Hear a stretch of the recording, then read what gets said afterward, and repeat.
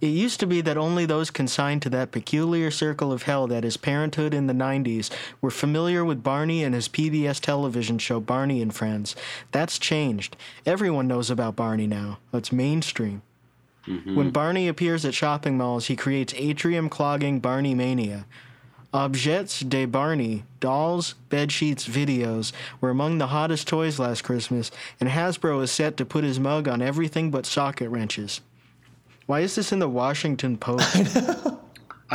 This was 93, so he probably made $5 million a year to have a column in the Washington Post. Yeah, to write one article a week about how Barney's annoying. So interesting thing about John Kelly, he founded something called Kids Post, which I think is Washington Post for kids. Ooh. I bet he slanders Barney. He wanted to get at the root of Barney's fan base and cut him off, so he's just like publishing anti-Barney propaganda right to their faces, you know? Yeah. Also, Hasbro now technically owns the rights to both Operators' album. I just need to say that. Just every time. Yeah, good point. Yeah, so in addition to Peppa Pig, you're also technically label mates with Barney a little. Yeah. It's pretty inspiring, actually. And I hate seeing this anti-Barney slander.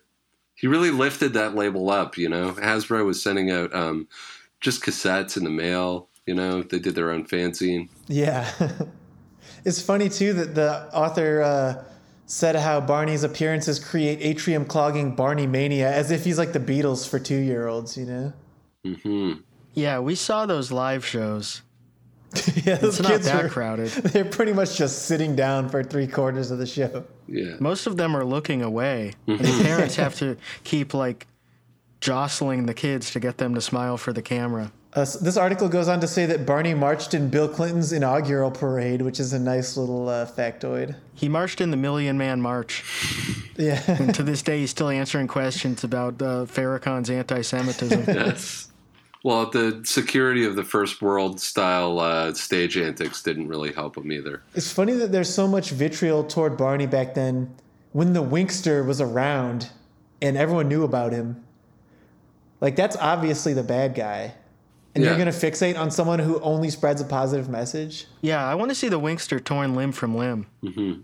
I want to see him rotting in a gibbet above the city walls. That the hallowed pages of the Washington Post had time to take these jabs at Barney, and yet when the issue of the nefarious Winkster comes up, they're just completely silent. Well, I think mainstream journalism was already just like rotting from the inside out in the early 1990s. You think it's bad now, but you look back at this stuff and you're like, where was the critical coverage of the Winkster when it would have done some good, you know? Yeah, everybody's anti-Winkster now. It's easy to say that now. Yeah, it's like now, the Iraq when War. It counted. Like, oh yeah, now I know it's bad, but were you making a stir when it was getting started? No, you weren't. Very few people were brave enough to talk about it. Yeah. And it's been scrubbed from the archives. Wink washing. I'm going to search, let me see, is there a domain just WashingtonPost.com? I'm going to search WashingtonPost.com for the Winkster. It's funny how there isn't this level of vitriol for Paw Patrol. Mm-hmm. Mm-hmm. I guess to the Washington Post, Blue Lives Matter. Yep. Guess what? WashingtonPost.com, 0 results for Winkster in the history of the publication. Yeah. Bootlickers, you know? That was at the peak of crime hysteria, too. 1990, 1991. Yeah, that crime rates were spiking, LA riots. Absurd. It was a huge issue. In that context, for mainstream news to not cover the Winkster, even when it would have been useful for their narrative at that time, they hated Barney too much.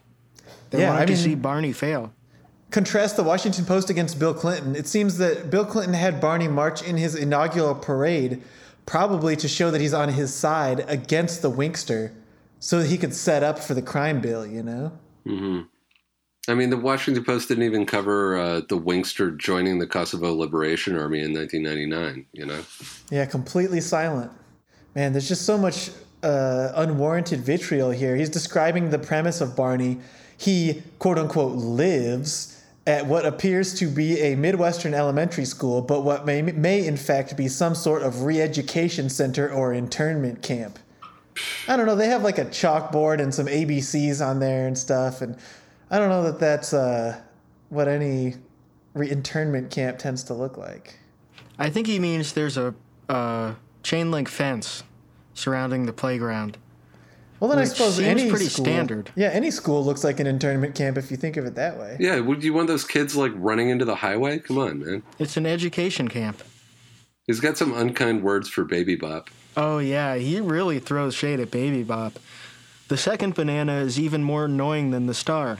Barney is backed up by a character called Baby Bop, a blanket-wielding, ballet shoe-wearing triceratops with a limited vocabulary and a whittle-go-will voice.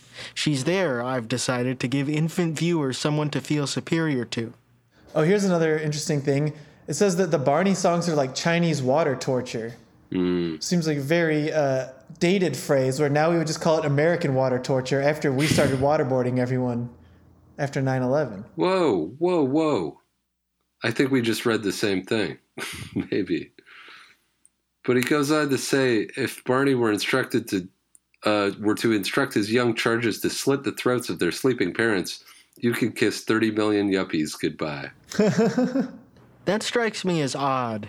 Right? Why is it that only yuppies have kids that watch Barney? Yeah, if Barney mania is so widespread, as he states at the start of this article, why is it just the yuppies that are getting MK Ultra'd by their kids, you know? I think the author doesn't think that working class children are capable of comprehending Barney's message. Mm-hmm. Yeah, what does he think those people are watching? What tapes do they have on their VCR? Well, they watch Barney, but they just get the Baby